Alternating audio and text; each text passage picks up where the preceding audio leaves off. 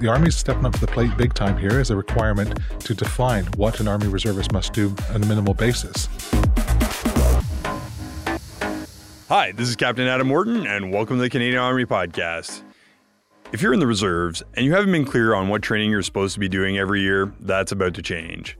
The Soldier Readiness Policy is something that's going to apply to all primary reserve soldiers, and who better to talk about it than the person in charge, Brigadier General Nick Stanton, who's the Director General of the Canadian Army Reserves. Welcome to the podcast, sir. Hey, good day, Adam. Thank you so much for having us here today. I'm glad you're here. This is going to be some interesting stuff, especially if you're in the reserves. Very much so. It's quite exciting because we've had our first big policy change in probably 2 decades. So it's quite exciting to come here and talk to you about it. So maybe straight out the gate in a couple of sentences, and we'll dig into the meat of it. What does this mean for soldiers that are listening right now? Well, what it means for soldiers and the leaders out there is for the first time, we're actually establishing what the minimum training and administrative requirements are annually of our Army Reserve soldiers. So we're actually starting to manage expectations of what is expected there. And the big picture for the Army is we have a known level of readiness of the Army Reserves as part of the One Army team. So, sir, maybe if you can set this up for us in terms of those who don't fully understand how the reserves work. But, for example, you have your Class A, which is part-time, Class B, which is full-time, and then Class C service, usually used on deployments or operations. How does the reserve operate, and what does this all mean? So the different levels of service for the Army Reservists or reservists in the Canadian Armed Forces as a whole. So Class A service is the part-time service, and typically that's 1 evening a week, 1 or 2 weekends a month. Class B service is putting the part-time people on a full-time service, providing support directly to units in our CBG headquarters or somewhere in the Army there where they earn a full-time income but still are considered reservists. And then Class C service is when you actually go on a deployment. So whether it's a domestic operation in Canada or you're deployed overseas in expeditionary operations, you go on Class C service, which is equivalent to being a regular force soldier for that time period. In terms of Class A soldiers, why do we need to define a policy for them? Well, right now, and it came to a bit of a surprise to us a couple of years ago, we actually don't have a policy that states what the minimum requirements are for being a reservist. At the moment, the only thing that exists out there is what's called the non-effective strength policy, or NES, as referred to quite often, where if you haven't shown up within a month with 3 opportunities to parade, you're considered non-effective strength, and a process starts by which you could eventually be released. We also don't know what's being contributed out there, what the level of readiness is for our individual soldiers, particularly for domestic operations. What the Soldier Readiness Policy does is establishes that minimum administrative and training requirements for reservists each year to include an attendance requirement throughout the year. So we know at the unit level and all the way up to the Army what our readiness level is. Specifically in this case here where we started is for domestic operations. We know that you will be medically fit, administratively fit, have your force test out there, have your IBTS completed and your mandated training completed every year, and requirement to parade at least 10 days. And people say, well, that's kind of a low requirement. Well, most units are actually achieving more than this, but we're starting with a baseline level of attendance and training requirements to enable us to develop. So as we go through the Canadian Army Modernization Strategy and what's called Force 2025, those requirements may actually increase as we move along, dealing with things like mission tasks and the requirements there. But we're starting here with our baseline requirements for our Soldier Readiness Policy.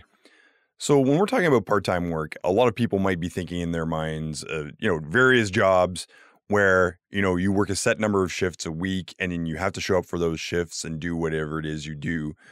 Why isn't Class A service like that right now? Well, in actual fact, all units operate off a unit training plan. So established annually, the commanding officer and team in the units will establish the unit training plan for the things they need to accomplish this year as assigned by the Army. So this includes battle task standards, both at the individual and at the subunit level or platoon level, as we call it, through there. So every year you have your annual training plan. You're funded for that training plan for specific activities and things you must achieve through that year. Through the policies now, we're looking at the individual, what that individual has to contribute this year or must achieve in order to be ready and provide the readiness to our Canadian Army. And how is this different from, let's say, training courses? Because again, I think that some people have in their mind that you have, when you join the Army, you go through your basic training and maybe you learn to do whatever job it is that you're going to be doing. If you're an infantry soldier or a gunner or something like that, you have that training. why is annual training different than those things? So those things are specific individual training courses. So those are what you must do in order to be fully qualified in your trade for your specific things. So whether you're infantry, armored, artillery, service support, signals, those individual training pieces qualify you to be in that trade. What we're talking about here is what you have to do overall annually to be ready yourself. So you're qualified in your trade, and this policy only applies to those that are what we call developmental period 1 qualified. So a qualified infanteer, so each year, in order to be considered to be ready and deployable for domestic operations, you need to be completed through your soldier readiness policy for that year. Okay, when we look at that expectation that's been set, how does that compare to what's expected out of the regular force? So right now, once you join the regular force, your terms of service actually state what you must accomplish and what's expected of you through there. In the part-time world, this is what we discovered. We actually didn't have a policy that oversees what is expected of you each year. And it's really important, I believe, that when you join the Army Reserve, we can now tell a recruit, here's the expectation of what you have to do as a minimum that year. And the key thing to this is it provides flexibility, because as you go through your reserve career, when you start, you may have all kinds of time. If you've taken part in full-time summer employment or something like that, probably your first 4 years or so, you've done a lot of Class A and Class B time. But as you leave university, finish school, whatever it may be, you now have real life obligations. You may have got a new civilian job. You may be in a new relationship or have a family or things like that. This allows some flexibility that you now know, hey, maybe I need to take an E this year just to address my own life, but I know I must accomplish those 10 days of training and this list of training to still be effective within my unit and contributing. Can you get into the specifics of what has been changed? So with regards to policy specifically, you need to be your personal verification for it each year. Your basic administration of your next of kin forms and things like that have to be filled in. Your medical's up to date, your dental's up to date, and you completed your force test. In addition to that, a baseline individual battle task standards, IBTS, must be completed. And in addition to any mandated training out there, ethics training, things like that we do on an annual or a biannual basis. So that listing is up there. And what's kind of key, we're using the soldier readiness policy as a bit of a forcing function, because it's also caused us, the Canadian Army, to review individual battle task standards. So those are being updated. It's also had us look at mandated training, because there's a lot of mandated training each year that we're looking at. So what's that happening? And I'm using this as a forcing function outside in the CAF Big Reserve to look at terms of service, how we do annual medicals or every 5-year medicals, depending on your age, and dental care for reservists. The Army's stepping up to the plate big time here as a requirement to define what an Army reservist must do on a minimal basis. Well, that has a greater effect across the entire CAF, because the known state of readiness of our Army Reserve is a major contributor factor to supporting domestic operations and CAF operations out there. So what's the intended impact of these changes? The intended impact is, from a soldier level, is the expectation management is there. You know what's expected of you at a minimal level through there. And as I said, most reserve soldiers are doing more than this already. You know, folks are out there anywhere from 20 to 40 days a year contributing to platoon exercises and all types of good things like that. What this has done is said, okay, we now know across the board what is expected of the soldiers. But the units can now plan to know this is what we have to deliver every year to give the opportunities for our soldiers to accomplish all of these laid out requirements within the readiness policy. So we talked a lot about what's happening now, but what are the timelines for the implementation of this?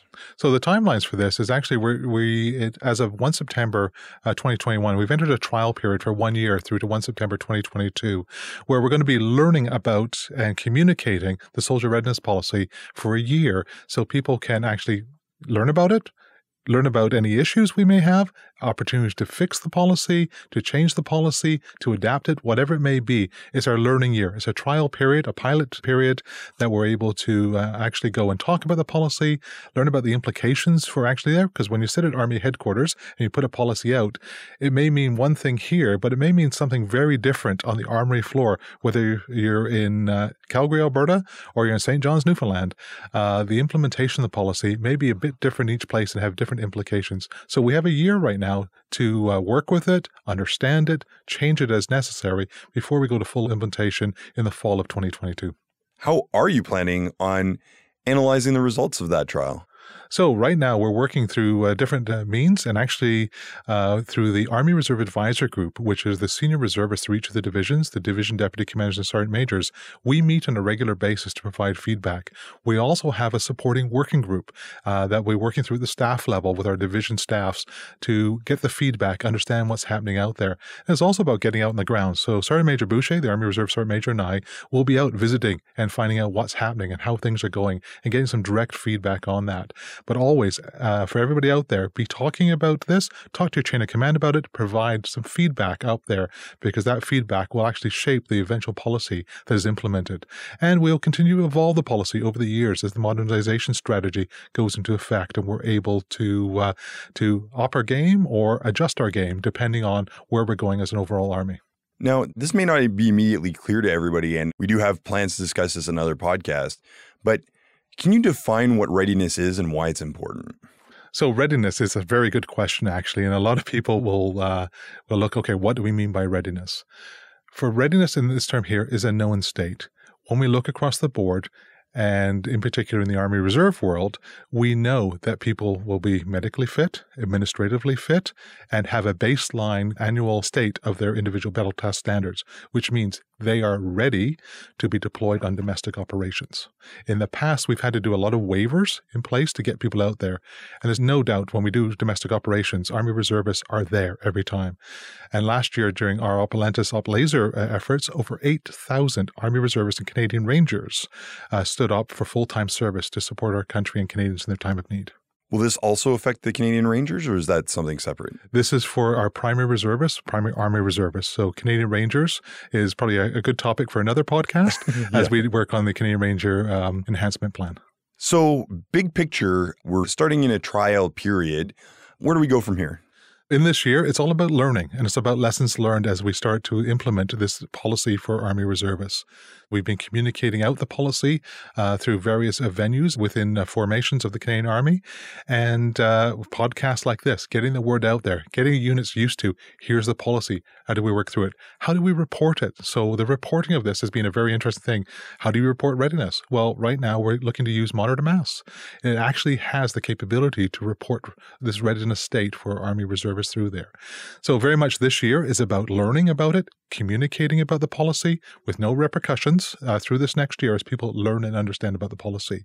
When we're looking to go live, then we'll start the proper implementation of it as we go through. What impact do you think this might have on attrition within the Reserve Force? It's been very interesting. As we briefed out with the units, we weren't sure what the reaction would be. It's been a very positive reaction because people were like, okay, I finally understand what a soldier has to contribute annually through here. And it may be a forcing function for some people going, well, maybe I don't have time for this.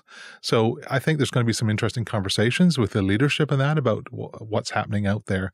We do have, a certain number of people that are non-effective strength right now.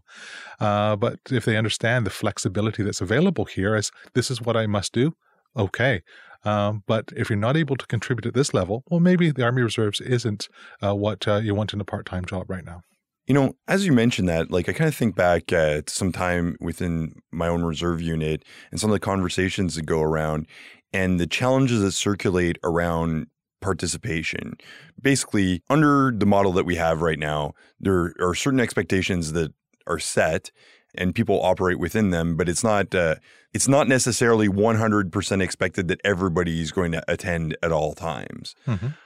What are your thoughts about striking a healthy balance between perfect attendance and accessibility within the context of Reserve Force?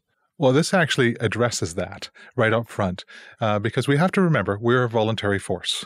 Right. And for the most part across the board, Army Reservists are completely voluntary. There's no requirement of long-term service or service requirements for Army Reservists. But here, as you join and as you are serving right now, here is the expectation that's set by policy. In many units, unit command teams have set, this is what we require of you here. But that's a local thing. This is an Army policy that says, here's an attendance requirement, here's a training requirement, here's an administrative requirement that you have to have each year in order to be effective as a Canadian Army Reservist. and supportive operations or training or whatever it may be. And this may increase over time depending on what's expected as we go through the modernization strategy and for 2025 and the way to 2030 and requirements for mission tasks. This standard may actually lift up. But right now, we have something that both leaders and soldiers can look and go, okay, I know what's expected of me now. I know what's expected for attendance and the opportunities to go and do that. Speaking of leaders, especially within the context of the regular force, but also outside of that, unit commanding officers generally have significant flexibility in the running of their units. And there are reasons for that, especially when you consider the context of command and control on the battlefield and things like that. How do you feel about the level of flexibility that this policy provides to unit commanding officers?